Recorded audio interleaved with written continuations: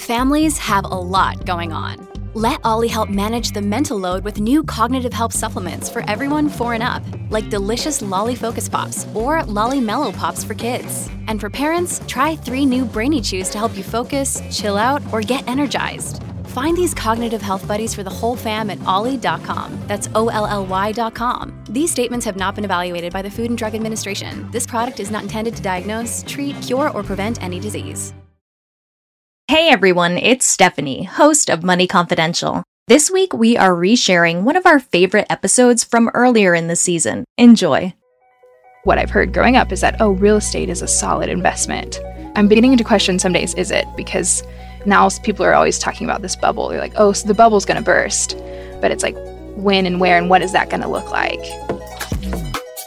This is Money Confidential, a podcast from Real Simple about our money stories, struggles, and secrets. I'm your host, Stephanie O'Connell Rodriguez, and today we're talking to a 20-something prospective homebuyer we're calling Isabel, not her real name.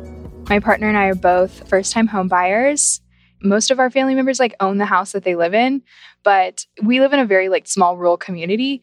Home buying here for many years wasn't something that was out of reach for a lot of people in our area to buy a home. Lots of single people were buying homes because it was reasonable and affordable. So it feels like we don't have a lot of guidance when it comes to home buying, especially now when it feels like the market is unprecedented. It's no secret that the U.S. housing market has been booming, with nationwide home prices up more than 20% over last year as of this March. But even with record high prices, homes continue to sell quickly and often over and above asking price, putting homeownership out of reach for many prospective homebuyers like Isabel, who struggle to save up even more of a down payment to keep up, all the while managing rising rental costs of their own. We are looking at what feels like a reasonable budget for our area. We live in one of the lowest cost areas in the U.S., and it's still not seeming to sort of cut it. Anytime we look at houses, it's not in a safe area, or the house is an absolute potential money pit. Just to paint a picture for the area, my mom has a 2-bedroom, 1-bathroom house, and she paid about $50,000 for it 5 years ago, and she got it appraised recently, and then they're telling her it's worth $90,000 now. Back in January, these rising home prices still felt somewhat manageable thanks to record low mortgage rates. Since the start of the year, though, those rates have risen more than 2 whole percentage points. Put another way, buying a house today is around 55% more expensive than it was just a year ago, according to a recent calculation by the National Association of Realtors. It's starting to feel like, okay, do we keep looking or do we take a break? Do we wait a year? Are things going to be better in a year? Or is it just going to keep getting worse? It's getting kind of scary sometimes to think about, are we actually going to be able to be homeowners? As prospective homebuyers like Isabel consider whether they can wait out the market, the recent rise in interest rates and the potential for future additional increases is unnerving, as each additional percentage point can add tens of thousands of dollars in interest charges over the lifetime of an average mortgage. While some experts predict rising mortgage rates will help slow the rate at which home prices are rising, they also say it's unlikely home prices will drop in any significant way soon, as demand for homes still outpaces supply nationwide. One of the things that we keep running into is we find a house that we're like, wow, this is in our budget, it's safe, it's in relatively good condition, and then someone comes in with a cash offer and the house gets taken out from underneath us. So it just feels like it's time to buy. But then when you look at the reality of where mortgage rates are and where our budget is actually getting us, is it actually time to buy? Isabel and her partner are hoping to buy a home in the city where they do most of their work as independent contractors. In the meantime, they're staying with her mom about 2.5 hours away, saving up as much as possible for a down payment. So I am pre-approved for a mortgage with a 95% loan with 5% down. I don't know if it was because maybe I'm a first-time home buyer, but I try to make it very clear to everyone in the process that I'm a first-time home buyer and that I'm really unfamiliar. And so I'm going to ask a lot of questions, and as much information as you can give me, I would be grateful for. And my mortgage officer was very short with me and doesn't necessarily want to give a lot of information. And so it's also making me question of should I go with a different mortgage lender? Should I scrap the process and start over? Are you a comparison shopper? Typically, yes. hearing it out loud, you're like, wow, you look at 27 different websites to pick out shampoo, but you can't look at different mortgage lenders. But it's almost felt like because there was such a great barrier, and also because I am sort of doing it by myself, it was like, okay, just go with who will approve you, because it did feel like such an impossibility of like, oh, I'm getting approved as someone who's self-employed. Like, is it something that's going to happen for me? And have you had an eye on what the rental market looks like? We have actually looked. That's one of the questions we're asking now is, okay, should we just get an apartment? Should we just move up there, rent somewhere? And it's definitely something we could afford. But then the question begs of, okay, well, if we rent, then that's more of our money that's going towards living expenses as opposed to what we could put in the bank for a down payment for a home. So the rental market is definitely doable, but I don't know, in my mind, it almost seems unnecessary because like, well, we're staying with my mom and it's not ideal, but it is helping a lot when it comes to like living expenses and having that money to save that would go towards the investment of the house. I'm wondering if there is more of a middle ground here where renting in the area where you would want to buy is not just about improving your lifestyle in the moment while you're saving, but it's also about gathering more information about the market. That's something that I necessarily hadn't thought about. Living up there would be easier to house hunt since we live 2.5 hours away and the market seems to be going so fast. Sometimes something will get listed and then we're like, okay, we'll go look at it tomorrow. Well, then tomorrow morning comes and it's already under contract. The other thing too is we don't necessarily know a lot about the neighborhoods. We're relying a lot on the help of other people to tell us where we would like to live, which isn't always necessarily the best thing. Of course, renting is a huge cost, and it would mean taking money that you could potentially save toward your down payment. But I think the idea that it's not money that's wasted, and reframing that as, okay, this is improving our quality of life, bringing us closer to more income-generating opportunities, and giving us more information about maybe the biggest investment we'll ever make. It feels nice to sort of have that idea of like, yeah, this could be a huge opportunity, and reframing it as opposed to being like, oh, it's just going to cost more money. But we spend money to get the things that we want and need. Sometimes I buy things that I don't necessarily need, but it improves my quality of life in a sense of making me feel more comfortable in my space or wherever I'm at. I've definitely heard that renting is a waste of money, or renting is almost like a stepping stone to get to where you want to be. When you're renting while trying to save up a down payment, there's nothing quite like the added pressure and guilt from friends and family members and even random people who know nothing about you saying you're throwing money away on rent. But rent is much like any other expense. It's not a waste. It pays for a roof over your head, not to mention the added service of having all of your maintenance and paperwork managed for you by your landlord. Check out episode 31 from Season 1, Is Renting Really Throwing Away Money?, for more on what's behind these myths. And while you're there, you might also want to listen to episode 18, I Bought My First Home and It Was a Mistake, which is all about homebuyer regret, something that's been on the rise as more and more Americans have felt rushed into buying a home in this hyper-competitive housing market. After I graduated college, it felt like, okay, it's time. It was actually more of an investment thing of like, wow, real estate seems to be a solid investment. And the goal in my mind was buy a house, live there for X amount of years until I felt ready to buy another property, and then keep that property and then buy another property to live in and then rent out the first property and have that semi-passive income of being a landlord. I know real estate is an aspiration, but what has been part of your wealth building plans that you have been able to execute thus far? My biggest focus the last, I would say probably 5 years, has just been sort of almost on saving money and having liquid capital, because that's not something I grew up with, and also trying to avoid debt. I only have about $15,000 in student loans left. And so just trying to sort of eliminate that so that I have the cash flow to put other places. I feel like in recent years, my mind has been, okay, wealth building. And for some reason, real estate feels like the way to do that. But I also think maybe that's because of what I've heard growing up is that, oh, real estate is a solid investment. How can you start doing that today? Because I am self-employed, I don't necessarily have a 401k or anything I can pay into. And I actually looked at getting some retirement accounts. That I also feel a little bit lost about too, because I don't necessarily have any family that's self-employed that can give me any advice on that. And I've been doing my own research on it. I would say it feels overwhelming some days. And then other days it feels like, oh, wow, that's it. It felt like there was this great barrier to do this thing. But then you look at it and you're like, oh, I can open a Roth IRA. Just go to any bank that offers one and open one and pay into it. That's not something that's difficult to do. You just have to do it and learn about it and take the steps to initiate it.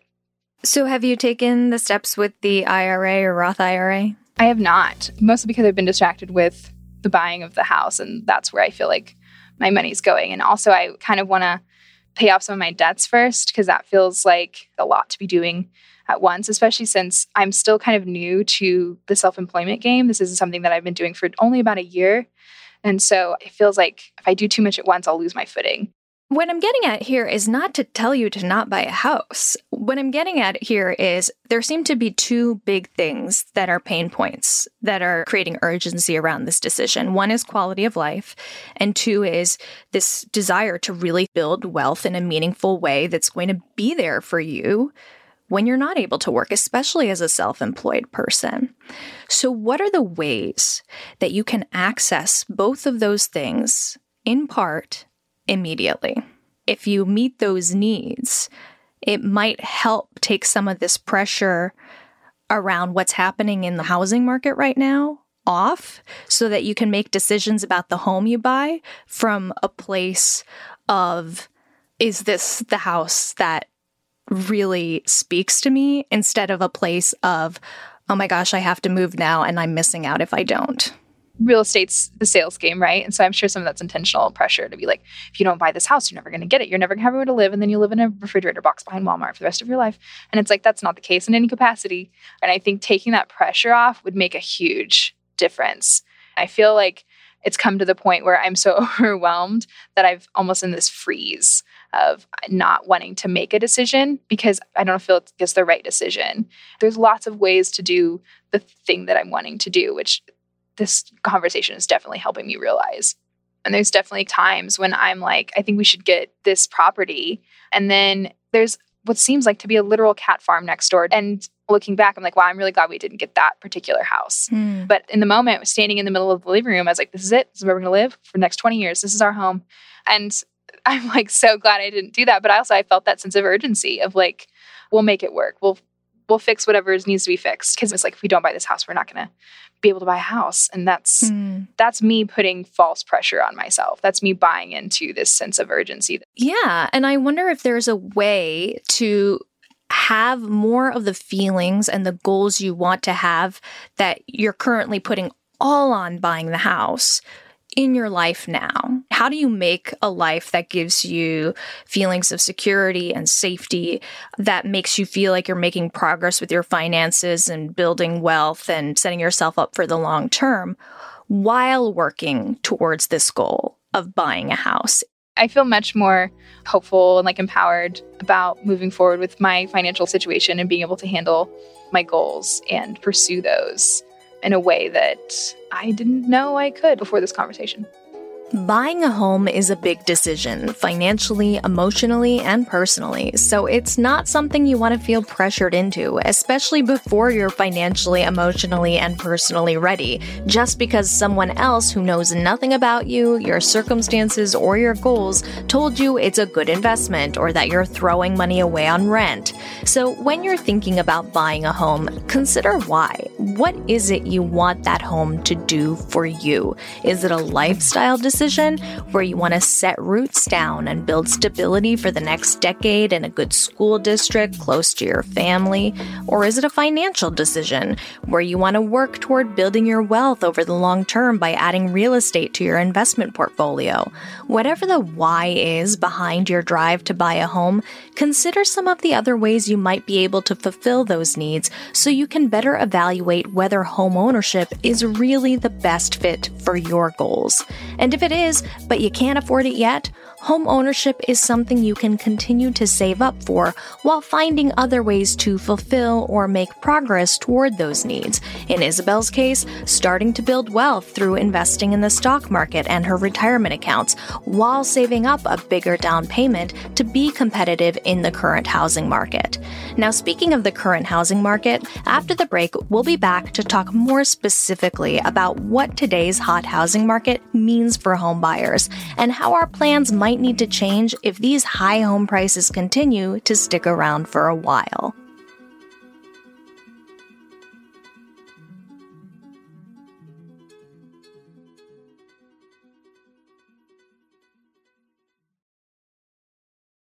If you're looking to buy a home right now, you probably noticed that there is not much to choose from, that home prices are outrageously high.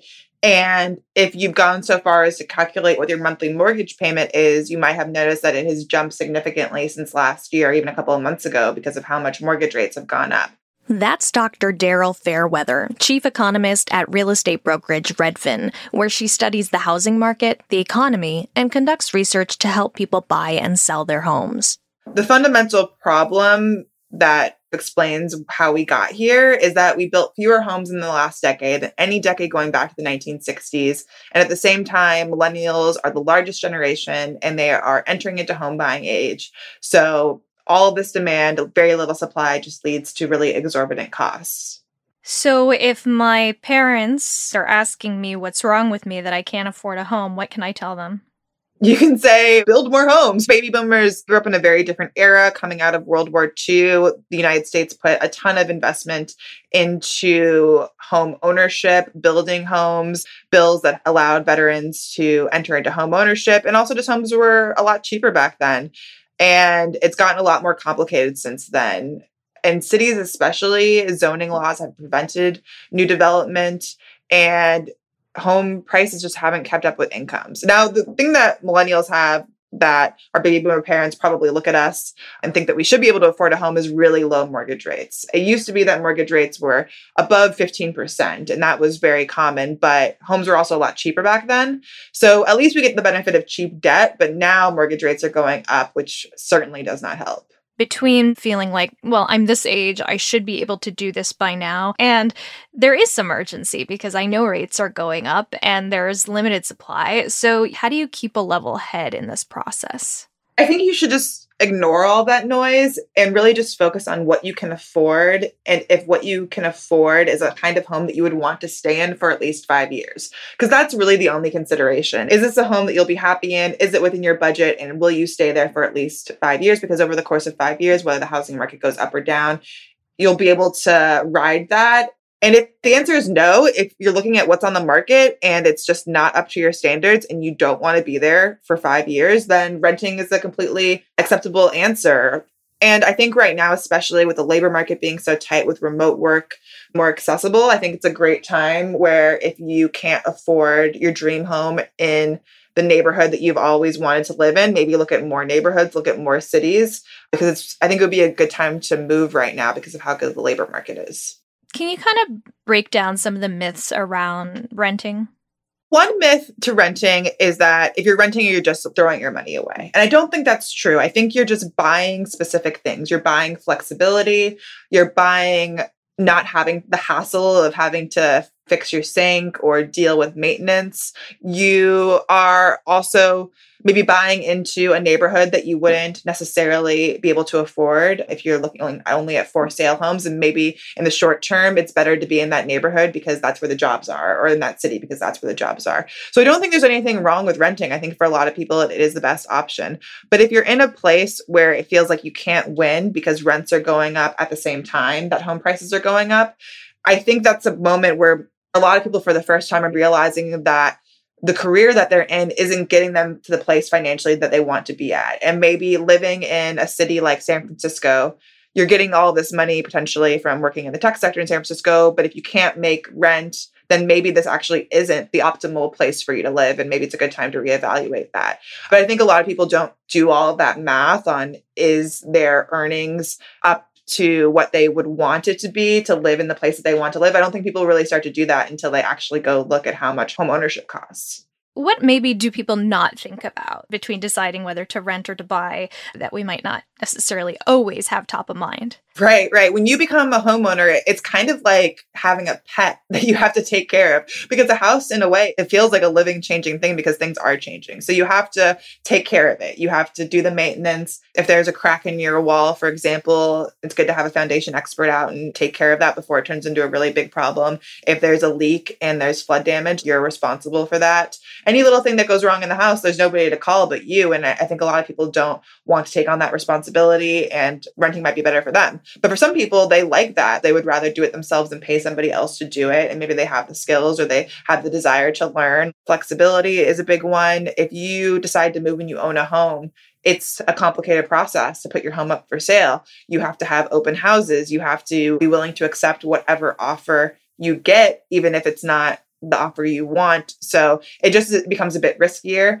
And then another one maybe people don't think about is climate change. Like, maybe you love your neighborhood now. Like, I grew up in California, and when I was growing up, fires were something that was in the back of our heads that we prepared for, but it wasn't as nearly as frequent as it is now. So if you're buying into an area like California and already you're noticing climate change impacting things like fire and smoke, just think about what that might be like 10 years from now, and if you really do want to stay put. So let's say I'm lifestyle ready to buy. Financially, I was ready to buy by the metrics of 2 years ago, but now it's like, okay, the down payment I need has just increased substantially. So it feels like a no-win situation.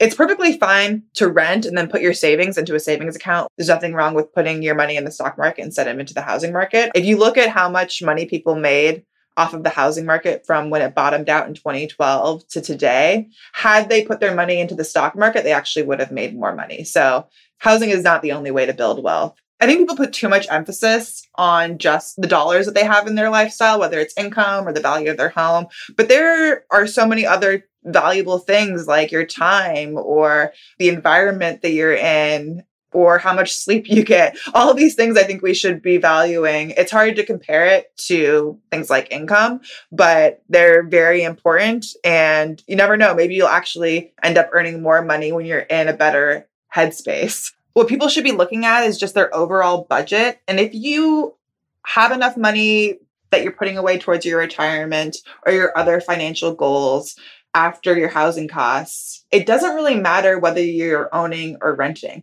Most people build wealth in this country through home ownership, not because it's the most lucrative way to build wealth, but because it's an automatic way to build wealth. People just put that money towards their mortgage and magically they have equity. But if you're renting and every month you're putting an extra $100 towards your investments or your retirement or whatever it may be, you can still reach those financial goals just as quickly as if you were owning a home, as long as you're doing the math and making sure that you are hitting all those goals.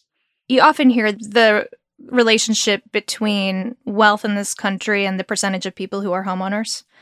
Is that a valuable metric? I mean, correlation does not equal causation, right? If you are a wealthy person, chances are you're going to own a home because you can afford to do it. And I think for a lot of wealthier people, unless they're living in New York City, the kind of home that they would want is one that's available for sale, not for rent. Like, I live in Wisconsin, for example. The kinds of homes that are available to rent are not the same as the kinds of homes that are available for sale. So once you make it to a certain income level, you're probably going to start looking at owning just so you can have that home, and you can do the modifications too. If you own, you can paint your walls whatever color you want, do whatever landscaping you want, really make it your own. So I think it's mostly correlation, not causation. Owning is not a necessary condition for building wealth. Is there a circumstance in which going into home ownership could potentially hurt your wealth? Yes, if you buy a home and you end up having to sell it, let's say in just 1 year, you're going to have to pay real estate fees, you're going to have to pay transaction costs, and that is something that you wouldn't have to pay if you were only renting for 1 year. So especially when you're not making that 5-year commitment to a home and you may have to flip it quickly. This actually happened to me where I bought a home and then I ended up getting a job offer that I really wanted. And so I just had to eat that loss and sell it. I sold it the same price that I bought it at, but because of all the transaction fees, I ended up losing some money. So that can happen, and it's definitely a risk. It's also a risk if the market goes down. If the market goes down, then you are on the hook for that loss in value. Another question that has come up is people who are interested in selling their home, but they're seeing what's happening in the housing market and they're like, well, great, I can sell this house and probably make a killing, but then what am I going to move into? Yes, that is a huge challenge for the housing market right now. One of the reasons we have such an inventory crunch is that even the people who own homes don't feel like they would be able to stomach the market as buyers. And so they don't sell. And that's one of the reasons there are so few homes for sale. Let's say you found the place. It's in your budget and stars are aligning, but then you find yourself in this bidding war. And it's very emotional because you've already worked so hard to get here. And maybe you have envisioned this future in this new home. How do you stay grounded? I think it's really important to really think through your must-haves and your nice-to-haves and how much you're willing to spend with them before you get into the bidding war. Like literally write it down on a piece of paper. And when you get into the bidding war, you know exactly how high you're willing to go and when you want to walk away. I think it's really important to make those calculations before you're in the bidding war, because when you're in the bidding war, your judgment will likely be clouded just by the competition and the fear of missing out and the desire to win. So stick to whatever you wrote down initially and just have faith in yourself that you were thinking rationally then and that you should trust your own voice. I mean, obviously nobody can predict the future, but is this forever? Is what's happening in the housing market? How long do we think it's going to last? How can we kind of anticipate or plan? Unfortunately, I think that the mess we've gotten into ourselves in terms of the lack of housing supply, it's not something that can be easily fixed. So I think that you should prepare for this housing shortage and lack of affordable homes to continue on. The demographics of millennials being the largest generation, that's not going to change for about another decade. So I think we're kind of in this mess for at least a decade. And that's one reason why I think that if you do see yourself settling down at some point, I think earlier would be better just because you can get in before home prices go up more. But like we discussed, it's not the end all be all for you to do that now, as long as you're making financial decisions that can help get you to your financial goals in the long run. I think it's difficult because home ownership is so ingrained in American culture. And especially for older generations, it is a signifier of entering into the middle class. But the goalpost has moved. And I think people should cut themselves a bit of a break if they can't own a home in the same city that their parents were able to own a home in. Between the constant headlines about the hot housing market and the opinions and pressure from family and friends, it can be hard to tune out all of the noise and bring your focus back to the fundamentals. Is this a home that you'll be happy in for at least 5 years? And can you actually afford to buy it? If the answer to those questions is no, that's fine. You do not have to buy a house. Renting while you reassess your 5-year plan is a valid choice. In the meantime, you can work on building stability or wealth or financial independence in other ways. It's hard to make good decisions, especially one as big as buying a home, from a place of fear. So bring it back to your priorities and your values. What is it that you want your home to do for you? And if you can't afford to buy the home that's going to fulfill those priorities and values right now, remember all of the other ways you can meet those needs as you continue to save up for it. As Dr. Fairweather mentioned, the current challenges of the housing market are not short-lived. So if homeownership is a priority for you, it's worth considering all the different approaches that might make it more accessible, whether that means looking at a different location, at other types of housing like a townhouse or a duplex, as opposed to a single-family home, or even alternative financing options like down payment assistance programs. How and when you make your homeownership dreams come true should be in alignment with your budget, your priorities, and your values, because everything else is just noise. This has been Money Confidential from Real Simple. Be sure to follow Money Confidential on Apple Podcasts, Spotify, or wherever you listen so you don't miss an episode. And we'd love your feedback. If you could rate this podcast and leave us a review, we would really appreciate it. You can also find us at realsimple.com/moneyconfidentialpodcast.